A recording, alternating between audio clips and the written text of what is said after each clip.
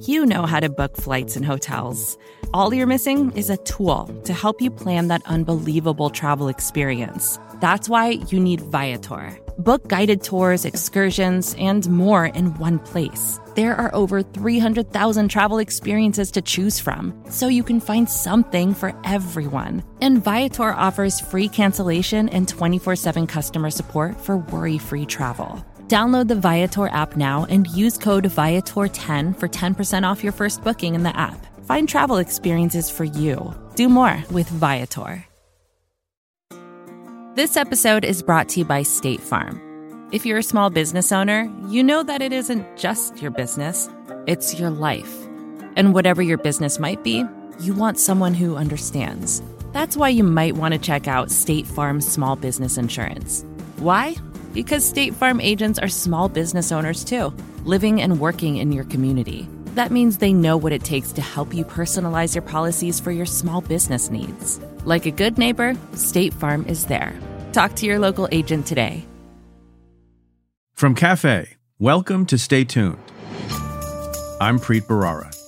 Just wait until we see all of the parlor videos from social media of the people who attended his rally, who were going to the Capitol and saying that the president told us to storm the Capitol. They understood what he was trying to say. I don't discount the fact that he may be convicted this time, and I hope he will be. But I think the case is equally important to make to the American people that if not disqualified, he will continue to pose a danger to the republic. My guests this week are Dan Goldman and Congressman Adam Schiff. Both were critical figures in the first impeachment of Donald Trump. Dan as lead counsel for the House Democrats, and Schiff, of course, as lead House impeachment manager. Dan is a trial attorney and legal analyst. Before serving on the Hill, he worked for me as a federal prosecutor in the Southern District of New York. Congressman Schiff has represented Los Angeles in the House since 2001. He currently serves as chairman of the House Intelligence Committee. You may recall that I spoke with Dan just about a year ago when Trump was impeached for the first time. Well, folks, here we go again. The former president has been impeached by the House for inciting a deadly insurrection at the Capitol on January 6th. Today, I speak with Goldman and Schiff about what to expect from next week's Senate impeachment trial. We've also got a special treat for those of you who want to follow the proceedings more closely next week, but can't watch the long hours in the Senate every day. Our very own Ellie Honig, a former federal and state prosecutor, is hosting a new cafe show, Third Degree. Each day of the impeachment trial, Ellie will brief you on everything you need to know, what just happened and what to watch in 10 minutes or less. He'll watch it all so you don't have to. To listen and subscribe for free, just search Third Degree with Ellie Honig wherever you get your podcasts. That's coming up. Stay tuned.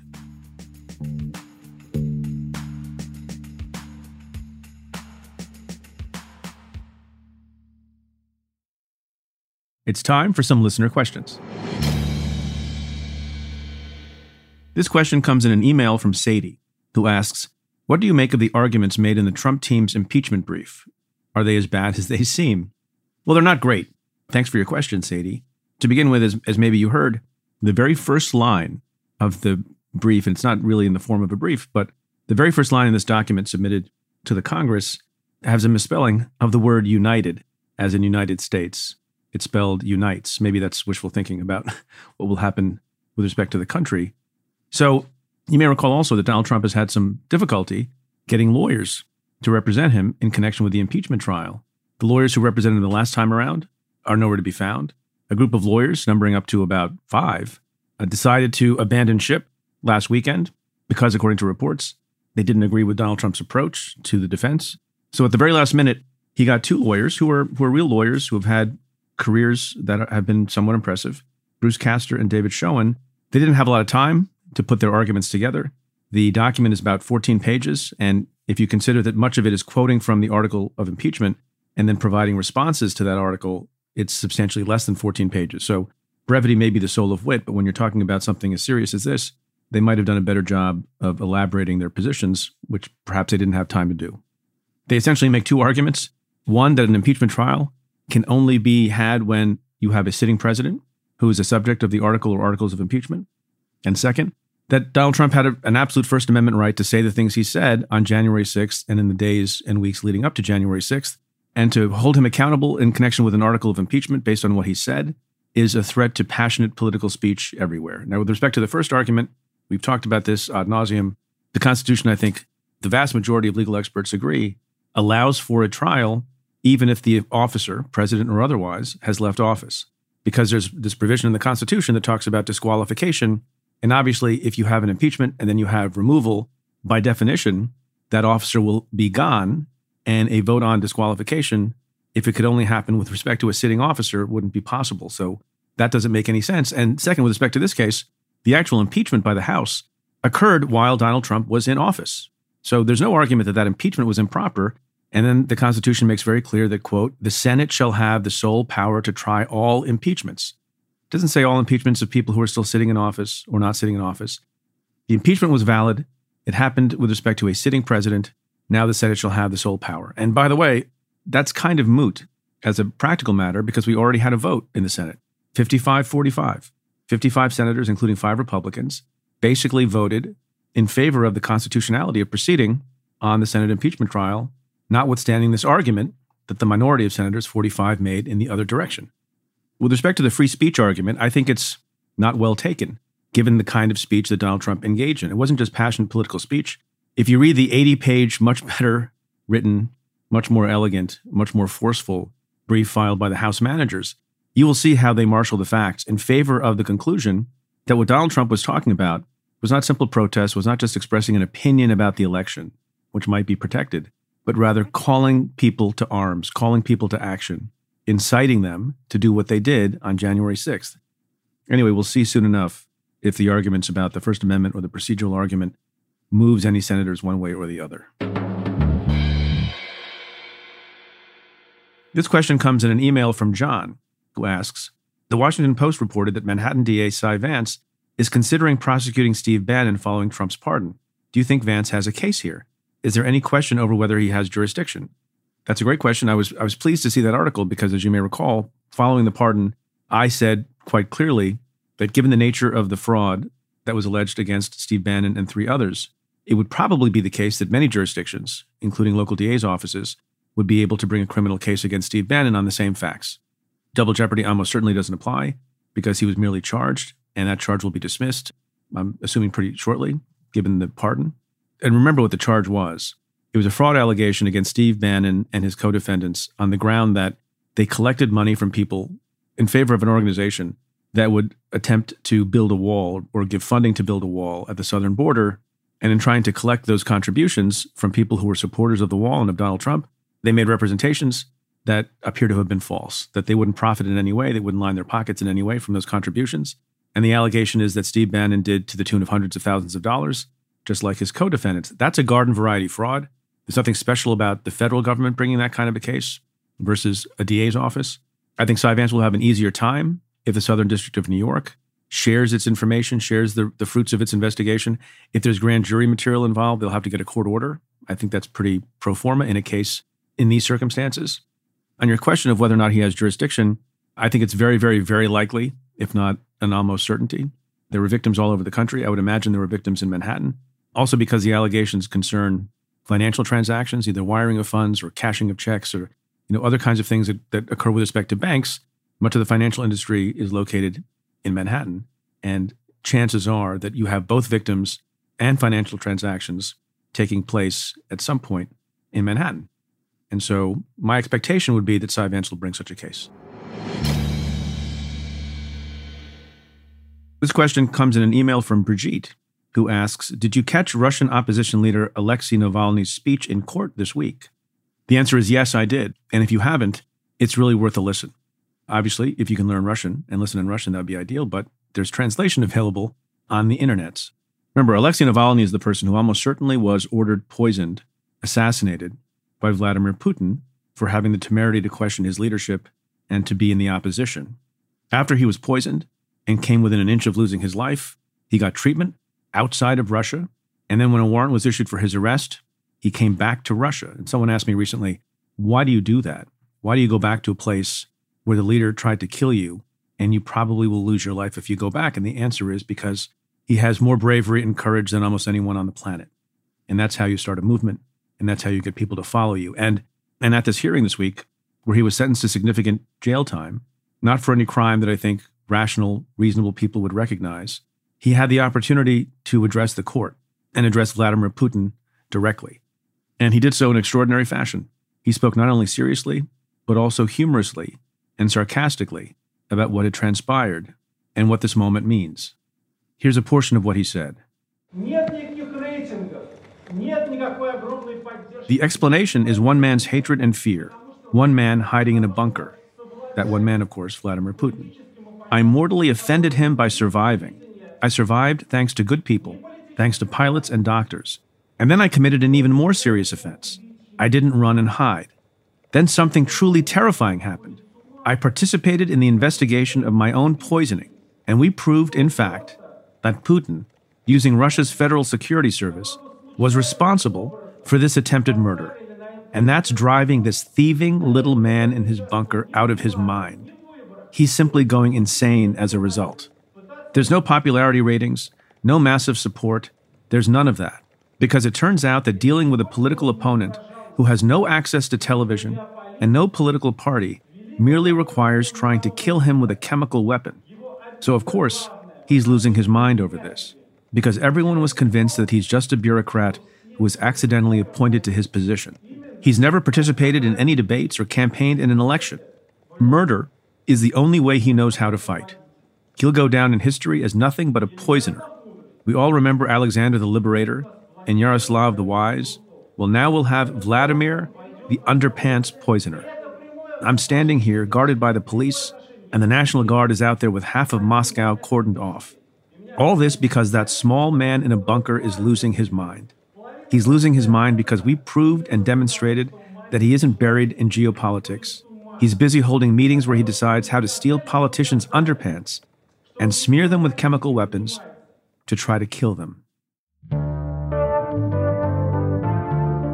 Stay tuned.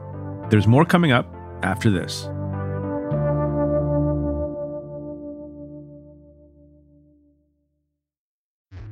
Support for Stay Tuned comes from Mint Mobile. If there's one thing that all former U.S. attorneys for the Southern District of New York have in common, it's that we love a good sauce. It's even rumored, although I can't fact-check this, that Ogden Hoffman, who served in the position from 1841 to 1845, never ate a meal dry. Now you're probably asking, what does sauce have to do with my cell phone bill? It's because Mint Mobile's secret sauce is that they sell all of their wireless services online. They cut out the cost of retail stores and pass those sweet savings directly to you. For a limited time, their premium wireless plans are just $15 a month when you purchase a 3-month plan. To get the new customer offer and your new 3-month unlimited wireless plan for just $15 a month, you can go to mintmobile.com/preet.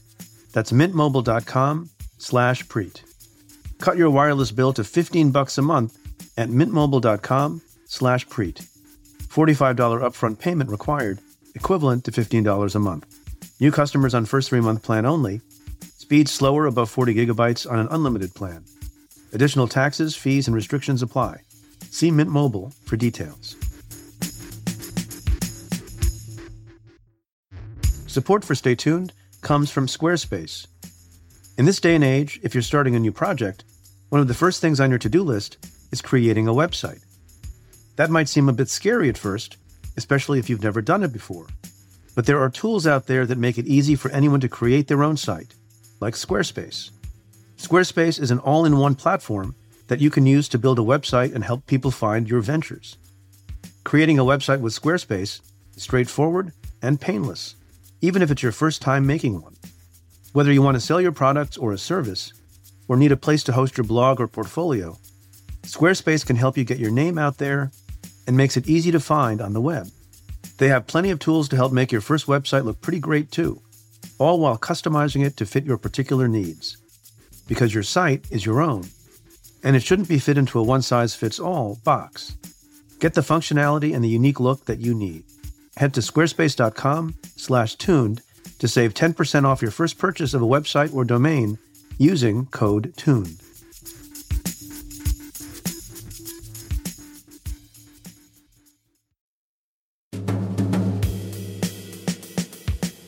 Joining me this week are Dan Goldman and Congressman Adam Schiff, Both of them had crucial roles in the first impeachment trial of former President Trump.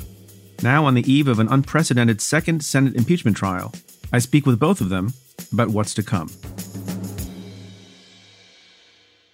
Congressman Adam Schiff and civilian Dan Goldman, thanks again for coming back on the show. Great to be with you. Yeah, my pleasure.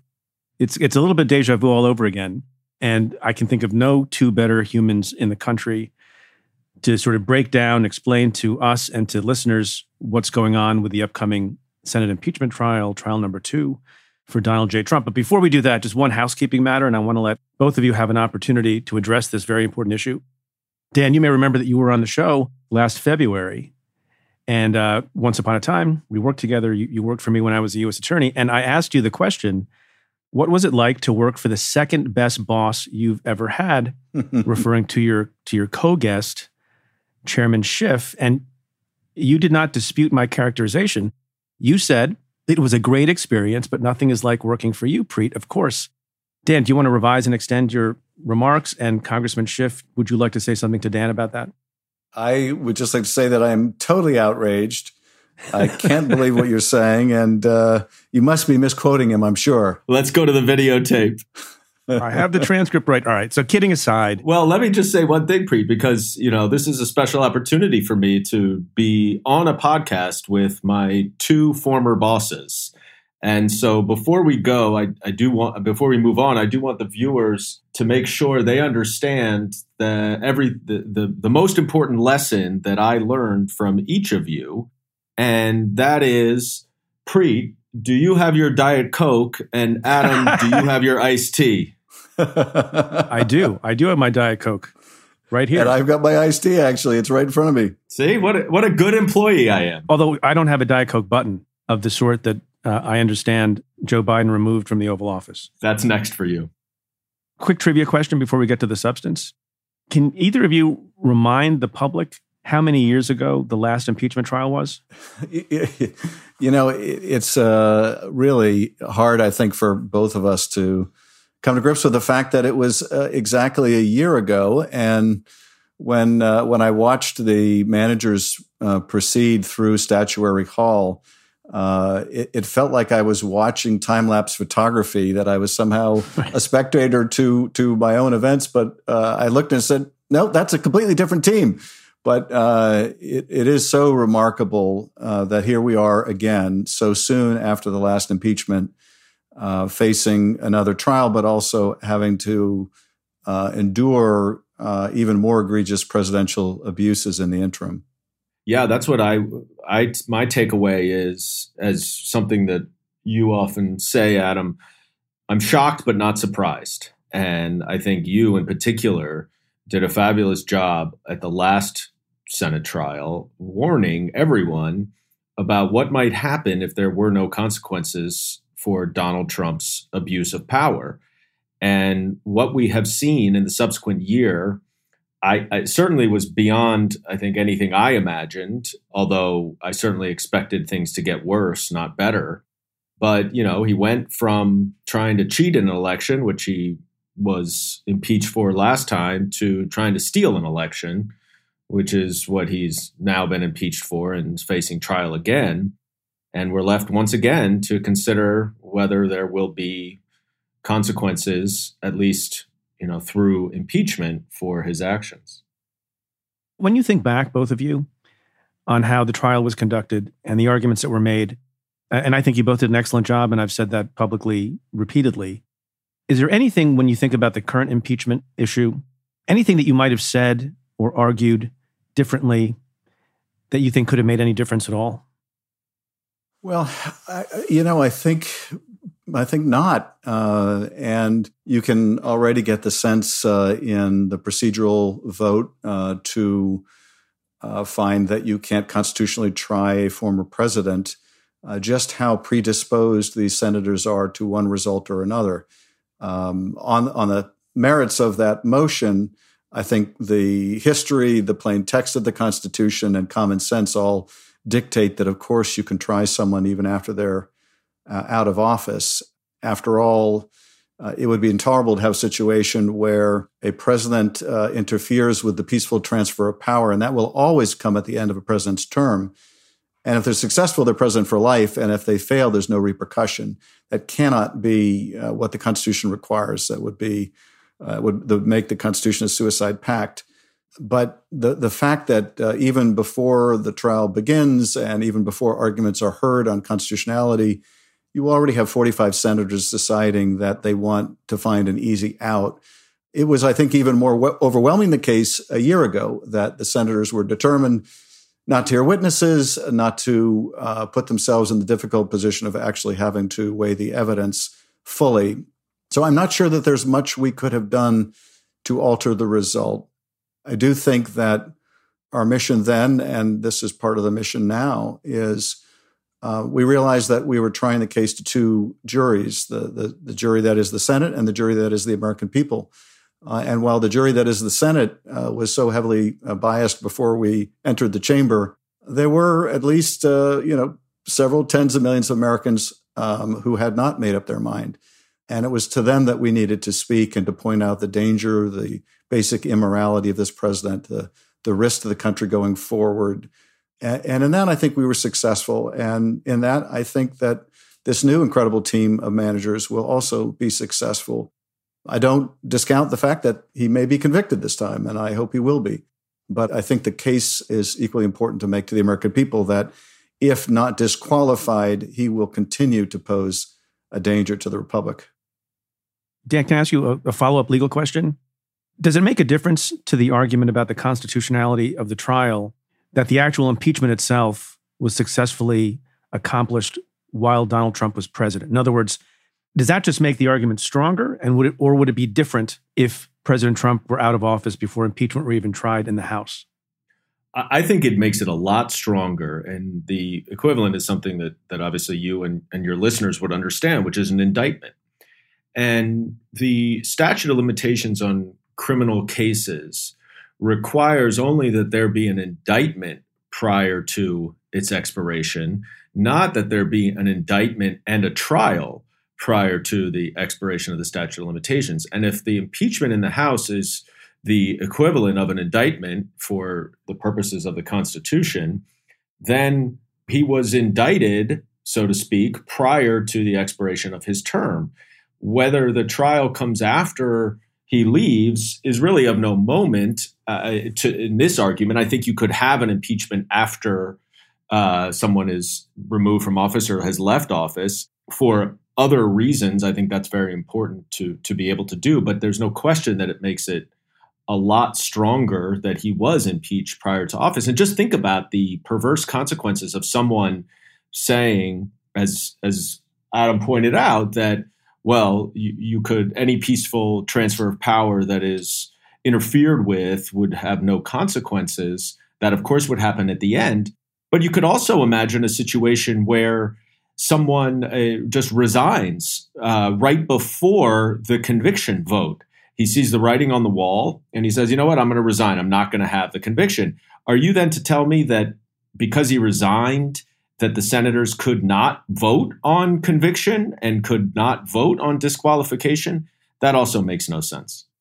I was just going to add, Preet, and I completely agree with Dan, but one other practical consequence of the impeachment taking place in the House before the president left office is it would be intolerable to have a situation where a Senate leader like Mitch McConnell could say, I'm not going to take up the impeachment while the president is in office.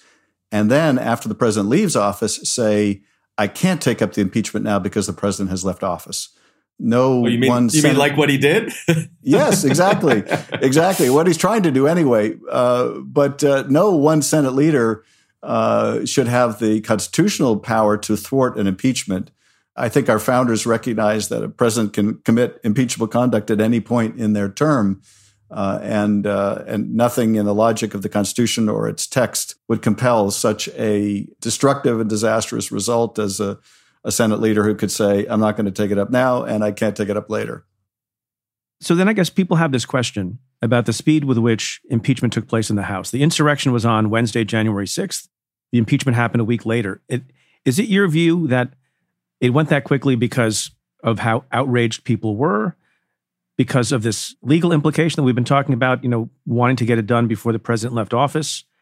A combination of those things. Why the speed? If it's the case, as you both say, that as a legal matter, the impeachment could have happened even after Trump left office. Well, I think that the real motivation for moving with alacrity was that every day the president remained in office, he continued to be a danger to the republic.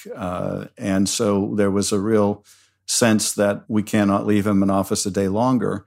But also, this was a unique circumstance in which the members of the House and Senate were firsthand witnesses to the misconduct. We were all victim to the insurrection. And so the case was a very public case, is a very public case. That allowed us to move quickly and without having to do an extensive investigation.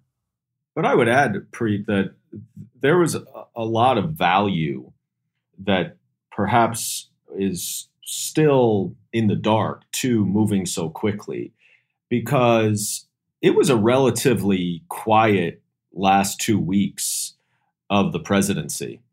And in part because he got his Twitter taken away. Well, he got his Twitter taken away.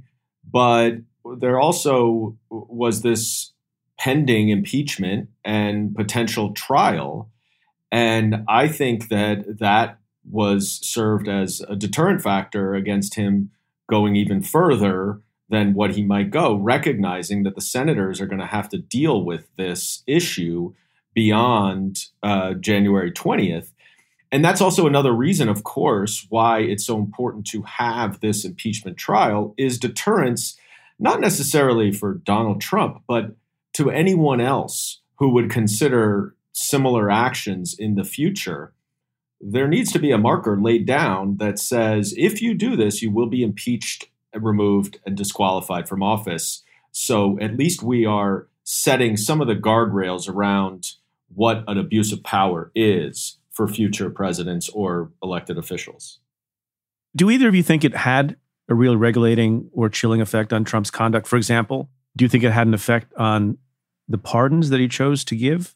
Including, as far as we know, no self-pardon, no pardon for members of his family, because he was worried about a potential vote in the Senate and that he was maybe deterred, as you say, Dan. I do think so. I think there would have been pardons for some of the rioters. I think there may have been pardons for his family members, sort of preemptive pardons. I think we can imagine no bounds that he would have gone to abuse the power of his office. But there were rumblings, out there that he was somewhat, circumspect about doing some of these more outlandish or egregious things because of the pending impeachment. And I would agree. I think that if he had any lawyers worth their salt in the White House, they were undoubtedly telling him as he was staring down the barrel of another impeachment that any action he took to inflame senators further would increase the chances of his conviction. I find it inexplicable that he didn't give a whole host of pardons to family, maybe even himself, for any other reason. And, I think that if he's acquitted again, there is the risk, of course, that he learned exactly the wrong lesson from that. And one of the things that made me a convert to the first impeachment, and for a long time, as we were doing the Russia investigation and Mueller was doing his work, I was resisting calls to impeach the president. I wanted to make sure that we finished our investigation. We knew all the facts. But what persuaded me to move along the impeachment track was, one, the discovery of new and more egregious conduct in his effort to get Ukraine to help him cheat in the election by withholding hundreds of millions in military aid from that country. But the fact that he engaged in that conduct the day after Bob Mueller testified, that he was back on the phone, this time with Zelensky, trying to cheat, trying to enlist another foreign power to help him again. He had clearly learned the lesson that escaping accountability the first time was empowering. And having escaped accountability the second time in the impeachment, he would go on to do new and even worse things. I continue to worry that if he escapes accountability in this impeachment now, he will feel once again at liberty to engage in new and more destructive conduct. in just the way that we warned during the last trial that if he was left in office, we could expect him to try to cheat again. If he's not disqualified from office, we can expect that in 4 years, he may very well try to cheat in new and more destructive ways. So both of you have mentioned issues that I think bring out the tension in the following two things. One, you want to proceed with, all deliberate speed and get resolution. And maybe the clock was ticking a little bit for both political and legal reasons with the president's exit from office and also the danger he posed every day he remained in office. But on the other hand, balanced against that is the need you have in any kind of investigative proceeding to get as much evidence as possible, to interview as many people as possible, to get as many documents as possible. I mean, both of you and your teams got criticized for moving so fast the last time around, and that was over the period of weeks and a few months. And there were staff-run depositions and interviews, and then there were proceedings held in the public forum in the House. Here, do you think there's something lost, both in the House proceeding and also in the upcoming trial, by not having the opportunity to do as many interviews, to find out to the greatest extent possible how much involvement the president's campaign may have had in setting up the January 6th rally, calls that the president made to various people, what was in his mind, et cetera, et cetera? How do you balance those two things against each other going forward? I guess I would balance it in this way. At some point during the last trial, I remember Lamar Alexander, I think it was, going on one of the Sunday shows and saying something along the lines in an effort to defend his vote against hearing witnesses, something along the lines of, the House has already proved its case 5 different ways. Do we really need them to prove it 6 different ways? And I'm paraphrasing here. I think the same situation is present today, which is the House managers can prove this case 5 different ways. If we took additional time to do additional investigation, maybe we could prove it six different ways. But would it matter to the senators that you proved it 6 different ways instead of 5? There's, I think undoubtedly the prospect of further evidence with the passage of time. Were there people, for example, warning the president, Mr. President, there are bad people coming to this rally, violent people. You should not go. You should not speak to that crowd. And if you do, you darn well need to be very careful about what you say, or you're going to incite an attack on the Capitol. Was he given warnings of that nature? What are the circumstances around the deployment of the Guard or non-deployment of the Guard? There is certainly more that can be learned with the passage of time. But you have to ask, is it worth the time that the trial would hang over the country to pursue that additional evidence when you have recordings of the president on the phone with the Secretary of State in Georgia? I just want to find 11,780 votes, which is one more than we have, because we won the state. And the evidence is so abundant, so graphic. His speech at the mall that day, so public that you really have to evaluate the additional increment of evidence you would get over time. Is it worth the time it would take? And I think the answer is probably no. And Preet, I would just analogize this to what you and I had so much familiarity with, and Adam as well in his prior career, as prosecutors versus an impeachment process. I think for an impeachment process and an impeachment trial, you don't need every detail that you would need in a criminal case. And for example, in a criminal case, because of the high standard of mens rea, you need to understand what the president's state of mind. If he were to be charged for any of his conduct, I think you would want, whether you need to or not is a different question, but you would want to have a sense of what he knew about the public plans by his supporters and the protesters to storm the Capitol that preceded January 6th. And it was out there in the public. If you'd want to understand how much he knew about that, you'd want to have that information about what happened in much greater detail after the riots started, and he's watching on TV, and what did he say, and who called, and what did he say about the National Guard, and why did Larry Hogan, the governor of Maryland, say it took 2 hours for his National Guard to get authorization to come in? You would want all of that for a criminal case.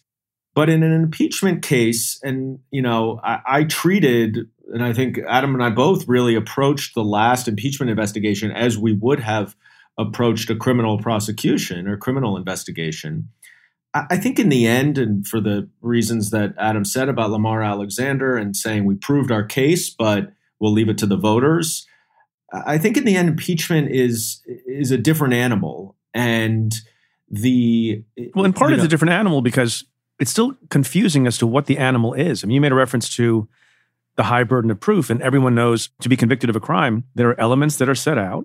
You have to prove each of them beyond a reasonable doubt. You know what the standard is. It's different from a civil standard, preponderance of the evidence. Here, there are no elements. There are no instructions to the jury, meaning the 100 senators. And to this day, I don't think anybody can actually explain what the standard of proof is. Can you? Isn't it just whatever each individual senator thinks is the level of proof required to earn that particular senator's vote? Or what a high crime is. Right. It's very vague, gentlemen. And I do think that, there were Republican senators the last time who explained their vote for acquittal to say that they didn't think that the Ukraine conduct, and they would, of course, narrow the focus just to the phone call, but that they don't, I think, improperly narrow it, but they didn't think that rose to the level of a high crime and misdemeanor. And I think to Adam's point, there's no question that what the president did from November 3rd through January 6th was a high crime and that it is an impeachable conduct. So I don't expect that anyone who votes to acquit the president will use that justification here. And I think they know that, and that's why they're focusing so much on this flimsy legal constitutional rationale that you can't have a trial after someone is removed, because they can't use the same rationale they used last time. Well, if I might ask the congressman and push on this a little bit so members of the public understand the argument. So the article of impeachment is about incitement to insurrection. And Donald Trump certainly, is incendiary and urged people to march to the Capitol, said, I'm coming with you. We're going to walk down and I'll be there with you and I'm going to be watching. That was a lie. He didn't go with them. But it is true, and presumably his lawyers, if he ever secures them, will make some of these points beyond the procedural points. Donald Trump did not say invade the Capitol. Donald Trump did not say break windows. Donald Trump did not say engage in violence. Donald Trump did not say insurrection. He did not say riot. He didn't say any of those things. Does that make a difference? And if the impeachment lawyers on behalf of Donald Trump make that argument in fuller form than I just made it, what's the rebuttal to that? I think the rebuttal to that, and they may very well make that argument. The rebuttal to that is you look at the course of the president's conduct leading up to the insurrection, during the insurrection, and what you see is a president pushing out endless lies about the election being rigged, essentially laying the foundation for millions of Americans to discredit their own country's elections, their own democracy. You have that conduct with the president trying to get the Georgia Secretary of State to magically find votes that don't exist. You have all the stop the steal falsehoods being propagated before that rally on the Mall. You have his incendiary comments during that speech on the Mall. We will never give up. We will never concede. It doesn't happen. You don't concede when there's theft involved. Our country has had enough. We will not take it anymore. We will stop the steal. We will not let them silence your voices. We're not going to let it happen. And I think you can demonstrate quite easily that the foreseeable consequence of what he was doing was that attack on the Capitol. And that range of conduct is an extraordinary abuse of the power of the presidency. That it is an unprecedented effort to interfere with the peaceful transfer of power. That here he was telling this mob, essentially, that they were going to have to fight or they were going to lose their country. And that this was their one opportunity because he had tried everything else, failed in the courts and failed with the local electors and failed to get the Secretary of State in places like Georgia to cheat. This was their one chance, and Mike Pence better do the right thing. And so I think that the case is a very powerful one that what that mob did was the foreseeable consequence of what Donald Trump did. And as Dan was pointing out, this isn't a criminal case like you would have with a very high burden of proof to a jury. The ultimate test here is this conduct in office compatible with the oath to uphold the Constitution and faithfully execute the laws?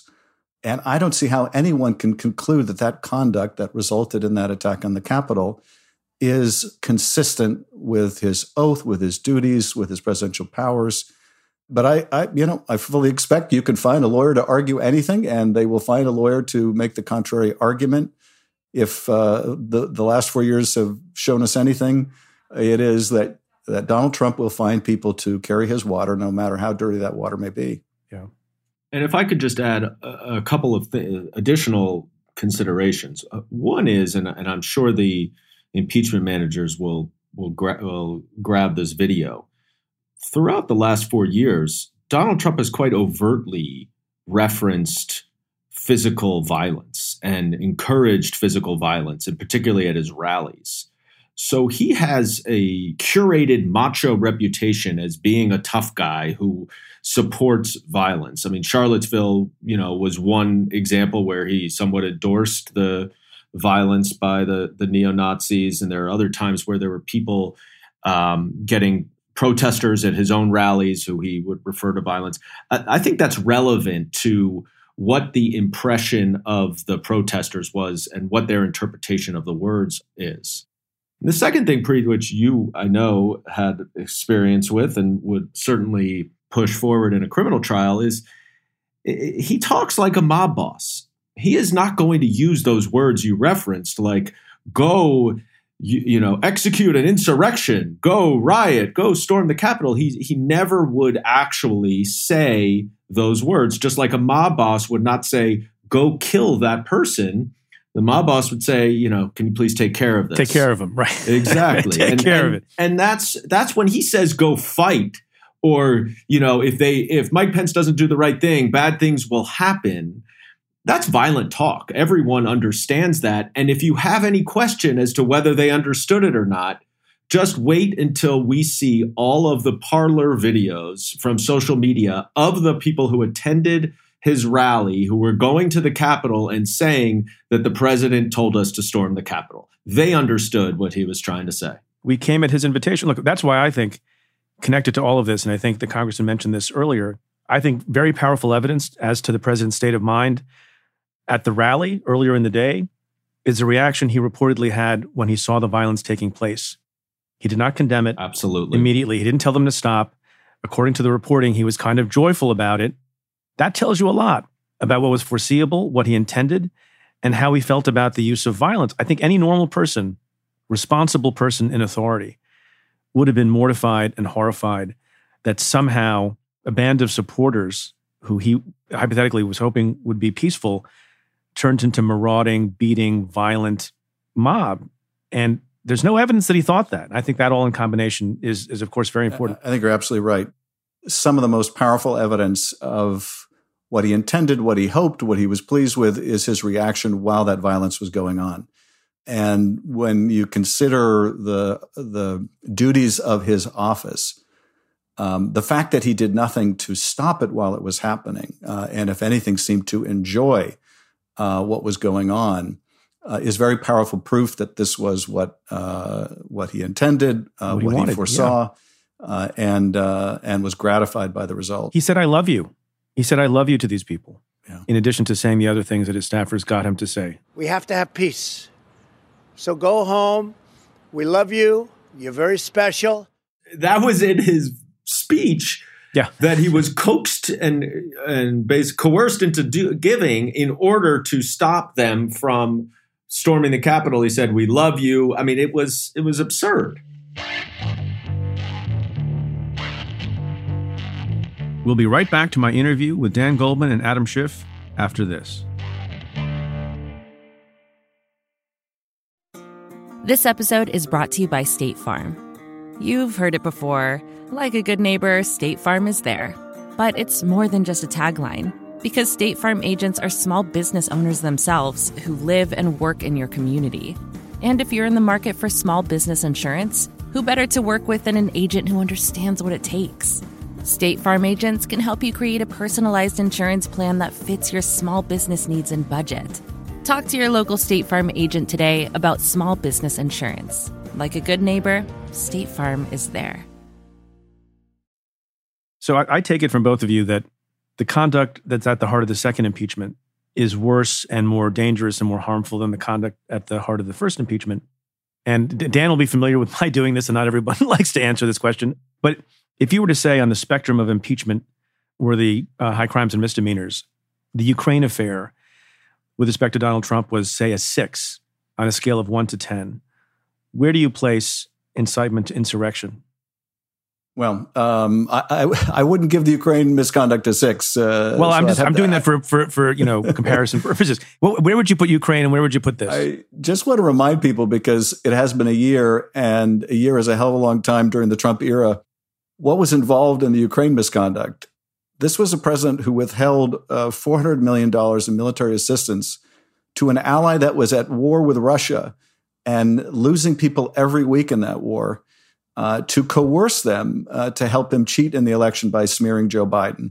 You know, that's a pretty high bar that we start out with to compare the insurrection. But the insurrection clears that, and I think it clears it by a mile. It made this president the first in history to seek to interfere with a peaceful transfer of power. He engaged in conduct that we see from despots around the world.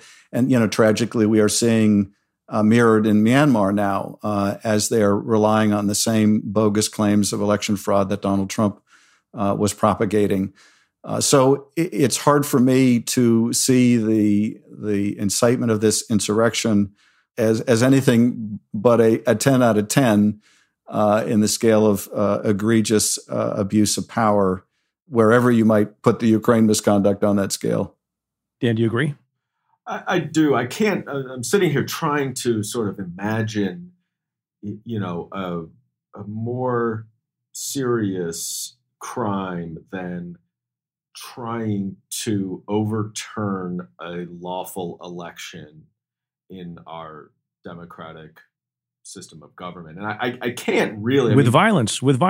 Yeah, with violence, absolutely. And I just think from the basic premise that the most fundamental aspect of our system of government is voting and our free and fair elections, and the fact that everybody is accountable to the public.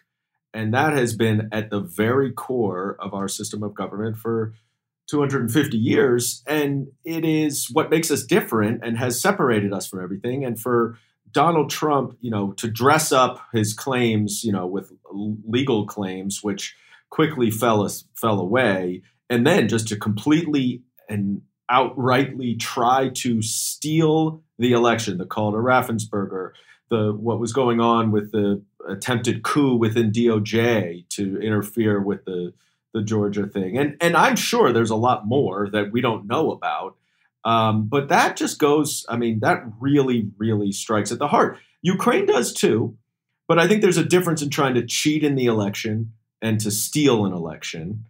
And ultimately, that's, it's we're talking about a fine line here. But yeah, but look, if you go to the thought experiment and think about what was intended and what could have happened with respect to the heart of the second impeachment, the insurrection on January 6th, you're talking about dead congressmen, right? You're talking about, potentially bombs in the Capitol, much, much worse than actually happened. And that's just on any scale as horrifying a thing you can imagine for Americans to be doing in this country, and for it to be fomented and incited by the sitting president of the United States is almost unthinkable. I completely agree. Trump once proudly boasted, as we know, that he could shoot somebody in the middle of the street and he would still not lose his supporters. Yeah. What he did on January 6th resulted in the deaths of several people, including Capitol Police officers. One who was killed that day, 2 others who took their lives not long thereafter. And so we did see a loss of life. And in the course of an effort to, as Dan is pointing out, overturn an election and maintain himself in power when he had clearly lost. And it is really difficult to contemplate an injury to the Constitution more profound than that one.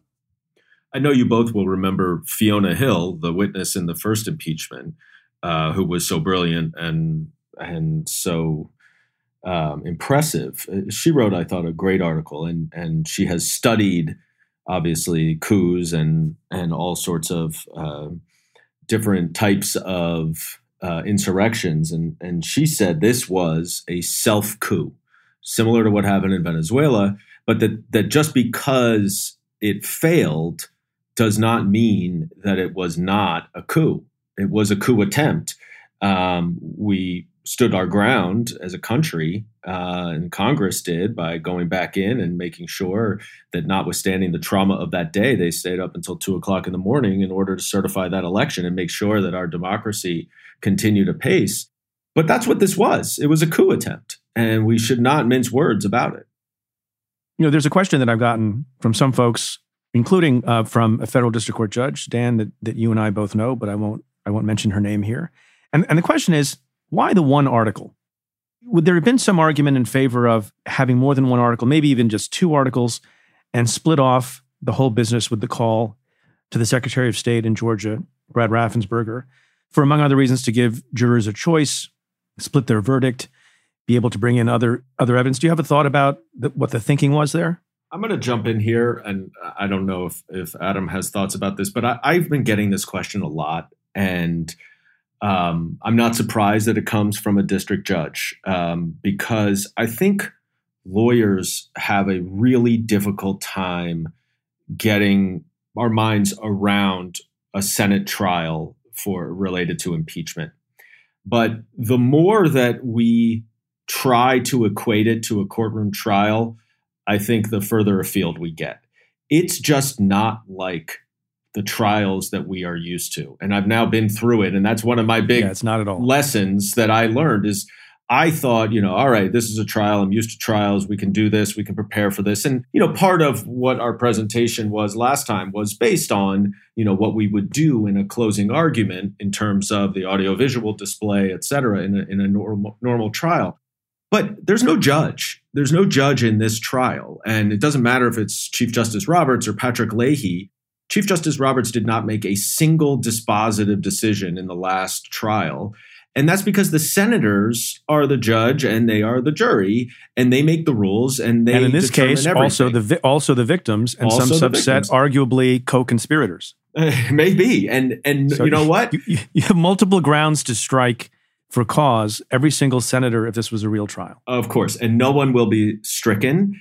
And that's just not the way that it's going to work. There, as you say, there are no elements of the offense that you can go down. And for that reason, I frankly don't really think the text of the article, or whether it's 1, 2, or 3, really matters that much. At the end of the day, the charge is a serious charge, and it is provable, and there will be evidence to prove it. But it includes the language about the Raffensperger stuff, and there's also no one there to say, oh no, you can't talk about something from 3 years ago. That's not admissible here. Everything is admissible. There are no rules of evidence. It's basically, do you think this conduct is so egregious that I cannot withstand constitutional scrutiny?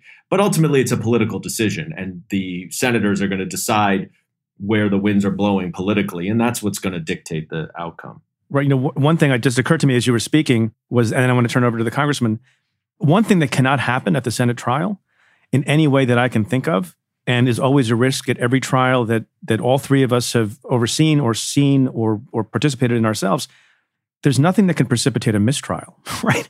No matter what a senator does or says or introduces, there's no mistrial. That's kind of interesting too. Chairman Schiff? You're absolutely right about that, Preet. I think there is a real merit to simplicity because we are trying this case to the American people as we're trying it to the senators. When we considered what articles to bring in the last impeachment, there were many who wanted a much larger set of articles that dealt with violations of the Emoluments Clause, that dealt with obstruction of justice. And we certainly could have done that, but it would have been a much more complicated trial. And we're not dealing with a traditional jury. We're not dealing with a traditional burden of proof.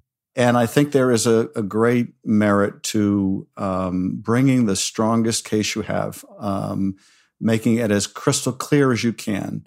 It is certainly not the case that if you had two articles with one based on the president's Georgia misconduct and a separate one based on the insurrection, it is certainly not the case that you're going to get senators to distinguish between the two. I just don't think that a senator is going to say, I think it's constitutional to try the president after he's out of office on one article, but not on two, or on two, but not one, or actually get into the differential of proof on each article. That gives the Senate probably far more credit than we can because it is a political body. We would expect that of a jury in a criminal trial. We'd hope for that in a jury with a criminal trial. But here we're dealing with a very different animal. And so I think the desire to keep it simple and keep it strong really militated in favor of a single article. So I think that was the right call. Yeah, I think streamline makes sense. And also there was a matter of timing. Here's another question I've gotten. I don't know what your reaction will be to it. And that is, why a whole new team of House managers? And people have said, why can't we have Chairman Schiff back for the second go around?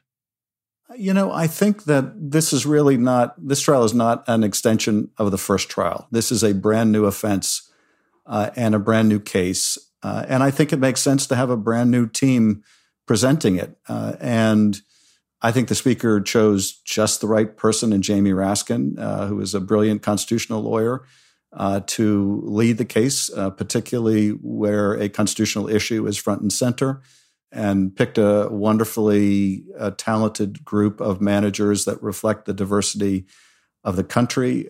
So I think it helps, frankly, make the case from the very beginning that this is a different case. This is a different and even more severe offense against the United States. So I appreciate the question, but I think the Speaker made exactly the right decision. Although you could still have those new managers and have Dan Goldman again, and then you'd have the best of both worlds. I was going to say, Dan, instead of talking to me, do you wish you were in D.C. Helping prepare for this trial?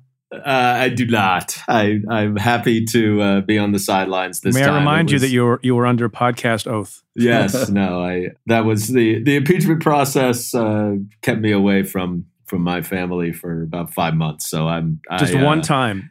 I'm happy. Once is enough for you. One and done. And it's a great, the staff, Barry Burke, who you and I know very well, who's a fabulous criminal defense lawyer here in New York City, is leading the staff, and Barry and I worked very closely last time around. So they're in really good hands. Compared to the culpability of Donald Trump, where do each of you place Senator Josh Hawley and Senator Ted Cruz on that spectrum? Well, I have to tell you that this has been one of the most difficult things for those of us in Congress to wrestle with, which is the fact that so many of our colleagues played a vital and destructive role in this insurrection, in propagating the big lie well before the insurrection took place. And there's no escaping their own culpability. I mean, even after the Capitol had been attacked, even while there was still literally blood on the ground, we went back into session and they were picking up right where they left off as if nothing had happened. When I watched footage of people accosting members of Congress as they were flying home after that insurrection, people who had participated in that insurrection and were heckling members on the plane and in airports, you could see that these people were true believers. They believed the big lie. The people I serve with in Congress, they know it's a big lie. And they were content to push it out anyway because it was politically advantageous. It was consistent with their ambition. And in a way, that's just, if not more disturbing, because they were doing it so willfully. So there is a lot of culpability to go around in the Congress of the United States with what the president did among these members that helped egg on this crowd and then participated shamefully and seeking to overturn the results in Congress. And we're having a vigorous debate within the Democratic caucus in the House about what should be done about it, about some of the ringleaders in the House. And I know they're debating the same thing in the Senate. What should be the repercussions? What do we do about members who continue to want to bring guns on the House floor, or continue to propagate lies about the election, or about the Parkland shooting, or God knows what else? As the Speaker put it so painfully and pointedly, we have to deal with an enemy within, and colleagues who have been encouraging of violence on other members of Congress. And we haven't resolved that yet. We're really trying to come to grips with it.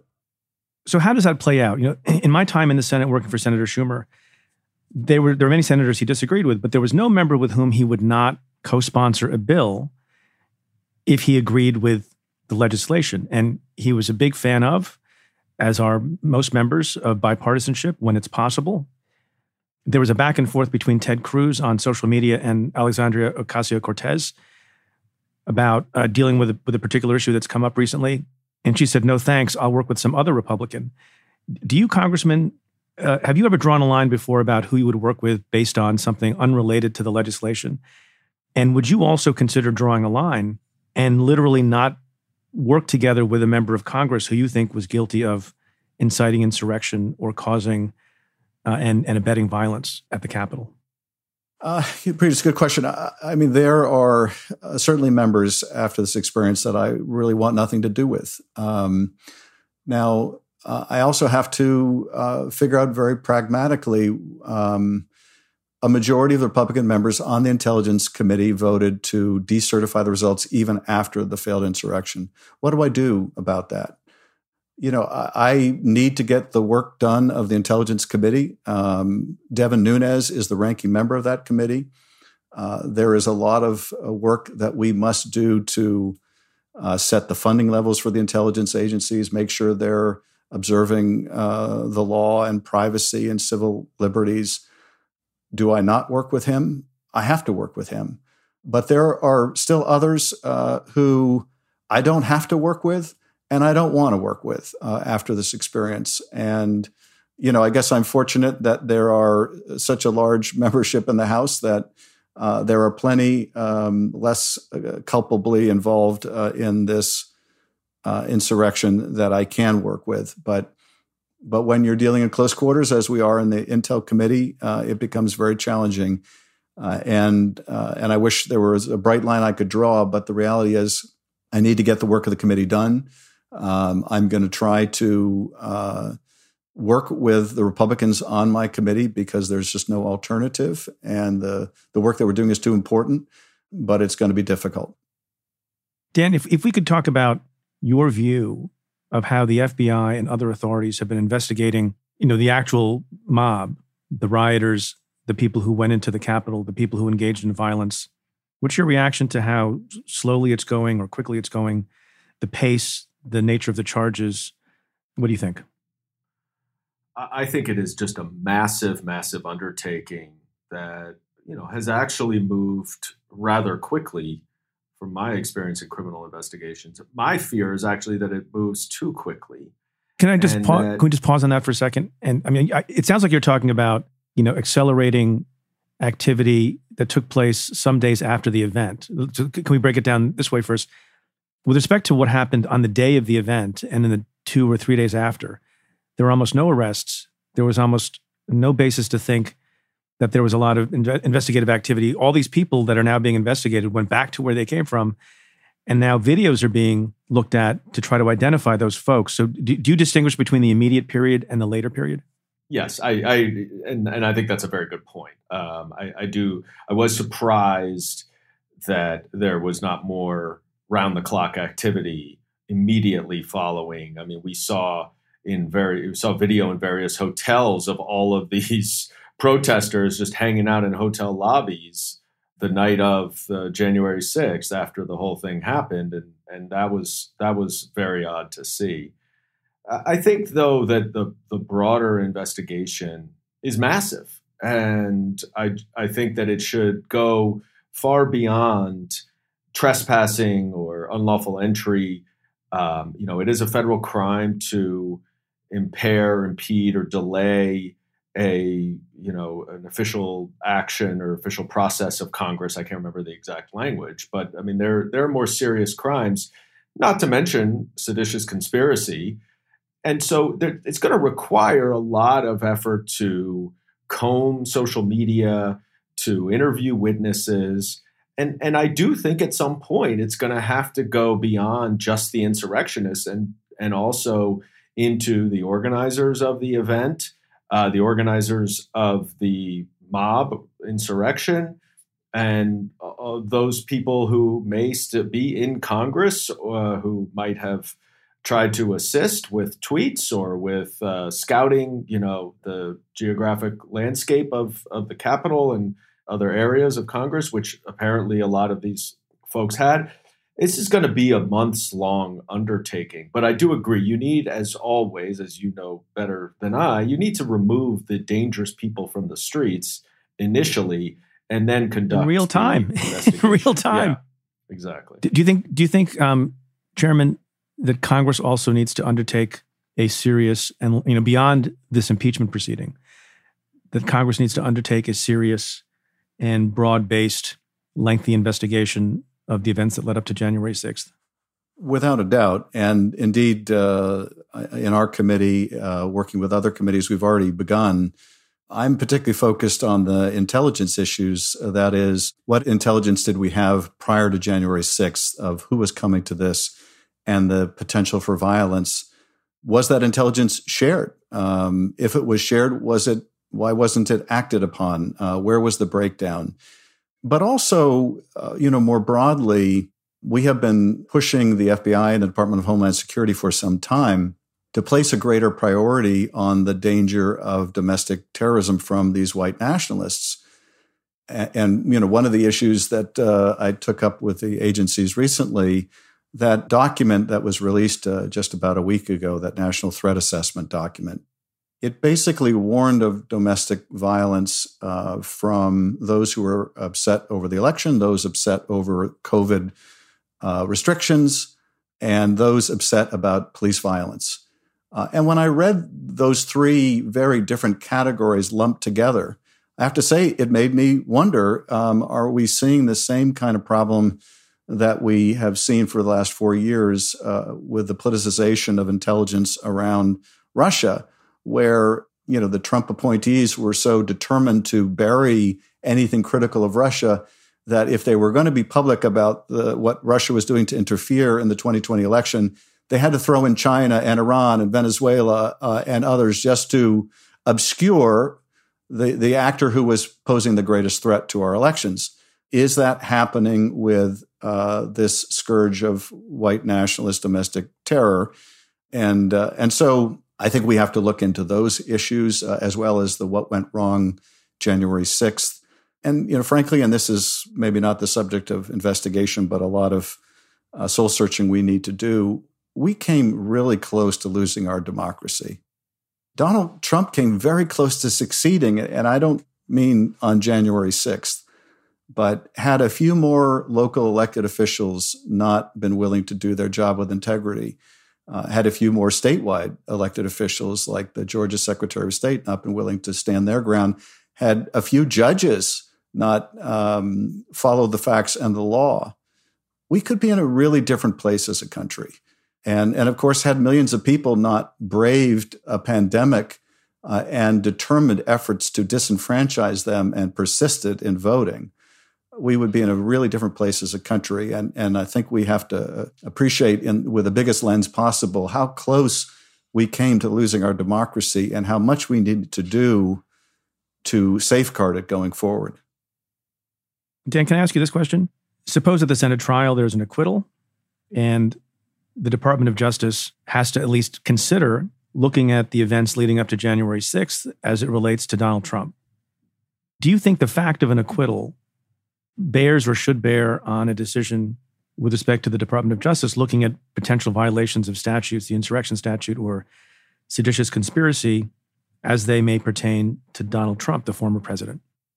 Well, without opining on any views about whether there should be a criminal investigation or not related to Donald Trump. I don't think that the Senate trial should have anything to do with what occurs in the Department of Justice. That decision should be made entirely separately for the reasons that we discussed. Impeachment and the Senate trial is a completely different animal than what occurs in a court of law and a criminal investigation. And so there's no formal double jeopardy, obviously. No, of course not. And the fact that the senators made a political calculus, perhaps based on incorrect interpretation of the law, which, I think the Department of Justice would probably view that question differently than the 45 who seem to say that it's unconstitutional to vote to have a Senate trial after someone has left office. It won't be a question for them, but it's a completely different animal that has no bearing on what the Department of Justice does. Can I ask you, Congressman, about one of your colleagues? The number 3 Republican in the House, Liz Cheney, voted in favor of impeachment, made a strong statement. She's about as conservative as they come, I believe. What we've watched over the course of the last several weeks certainly tells us how fragile our system is. And certainly, as we all watched yesterday, the peaceful transition of power that's really at the heart of our republic, all of us have an obligation to the Constitution, an obligation to do what we believe is right, what our oath compels us to do, that is above politics, above partisanship. How do you feel about the action she took, whether she deserves any credit or not? And are you surprised at all by the reaction against her by other colleagues in the Republican caucus, including Matt Gaetz? I have been quoting for the last 4 years Robert Caro, and I hope he said this because otherwise I've given him way too much credit. But I've been quoting him for something he wrote, that power doesn't corrupt as much as it reveals. And over the last 4 years, we've seen what power reveals about a lot of people. We've seen a very different Bill Barr under this president than we saw under George Herbert Walker Bush. I think the power that Bill Barr was given by Donald Trump revealed just how craven an individual he turned out to be and what he was willing to do to pervert the independence of the Justice Department. But even Bill Barr reached a point where he could go no further. I don't give him a lot of credit for that because, frankly, he was willing to travel down that road a great distance. And others who have jumped ship, like the Betsy DeVosses and the Mick Mulvaney's at the last moment, were trying to save their own reputations, not the Republic. Members of the Congress, very much the same.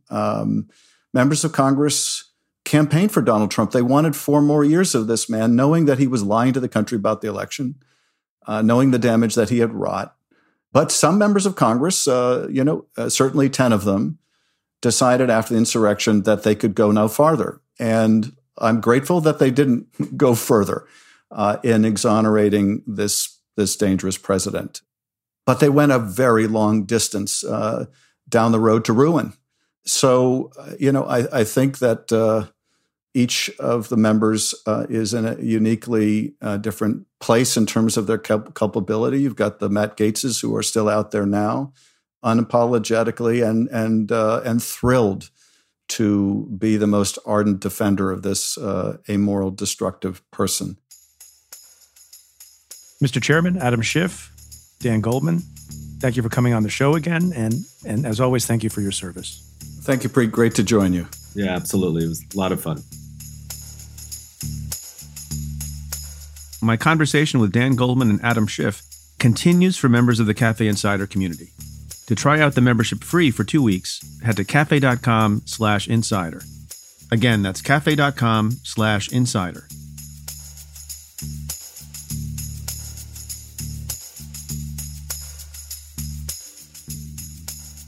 I want to end the show this week talking about something very sad and tragic that happened. And in the din of all the news about impeachment and the new administration and everything else, I wanted to make sure it didn't get lost in the noise. At around 6 a.m. on Tuesday morning, 2 FBI special agents were killed and 3 were injured in a shootout in Sunrise, Florida. What were they doing? They were executing a federal court-ordered search warrant. That warrant was in connection with an investigation of child pornography, and the man under investigation for violent crimes against children had reportedly barricaded himself inside the complex and was later found dead. Authorities believe the man killed himself before the agents could get to him. I want to recognize the sacrifice and service of the two FBI special agents who died, Daniel Alfin and Laura Schwarzenberger. Agent Schwarzenberger was 43 years old, a mother of two from Colorado, and had been with the FBI since 2005. She spent time working on the Innocent Images National Initiative, part of the FBI's cybercrimes program, which was established to fight the spread of child sexual abuse images online. Special Agent Alfin was 36 years old, a father of one from New York, and had been a special agent since 2009. He had been assigned to the Miami Child Exploitation Task Force.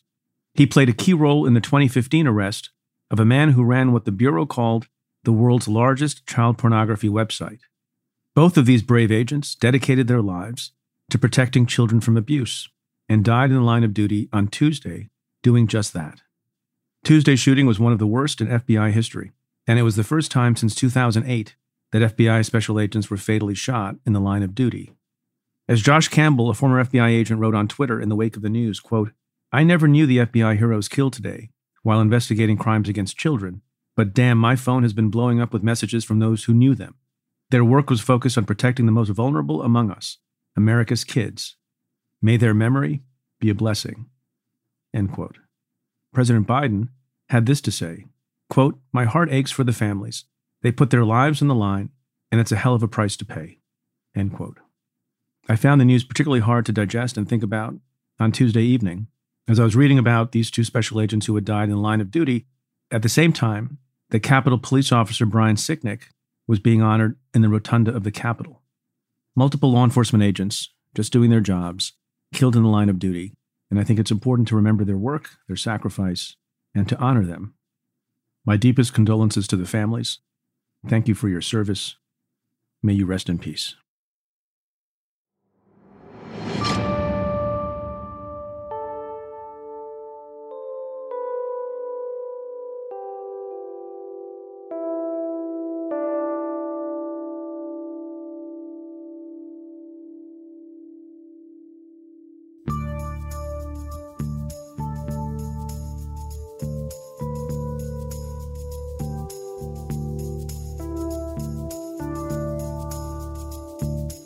Well, that's it for this episode of Stay Tuned.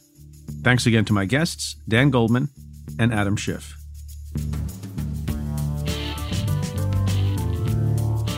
If you like what we do, rate and review the show on Apple Podcasts or wherever you listen. Every positive review helps new listeners find the show. Send me your questions about news, politics, and justice. Tweet them to me at Preet Bharara with the hashtag AskPreet. Or you can call and leave me a message at 669-247-7338. That's 669-24-PREET. Or you can send an email to staytuned@cafe.com. Stay Tuned is presented by Cafe Studios. Your host is Preet Bharara. The executive producer is Tamara Sepper. The senior producer is Adam Waller. The technical director is David Tadashore. And the Cafe team is Matthew Billy, David Kurlander, Sam Ozer-Staten, Noah Azulai, Nat Weiner, Jake Kaplan, Jeff Eisenman, Chris Boylan, Sean Walsh, and Margot Maley. Our music is by Andrew Dost. I'm Preet Bharara. Stay tuned.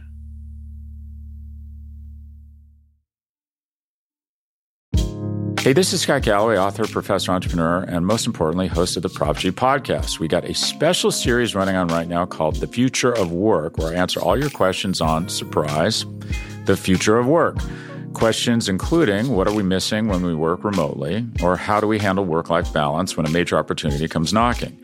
From the provocative to the technical, we're offering insights you won't want to miss. So tune in to The Future of Work, a Prop G Pod special sponsored by Canva. You can find it on the Prop G Pod wherever you get your podcasts.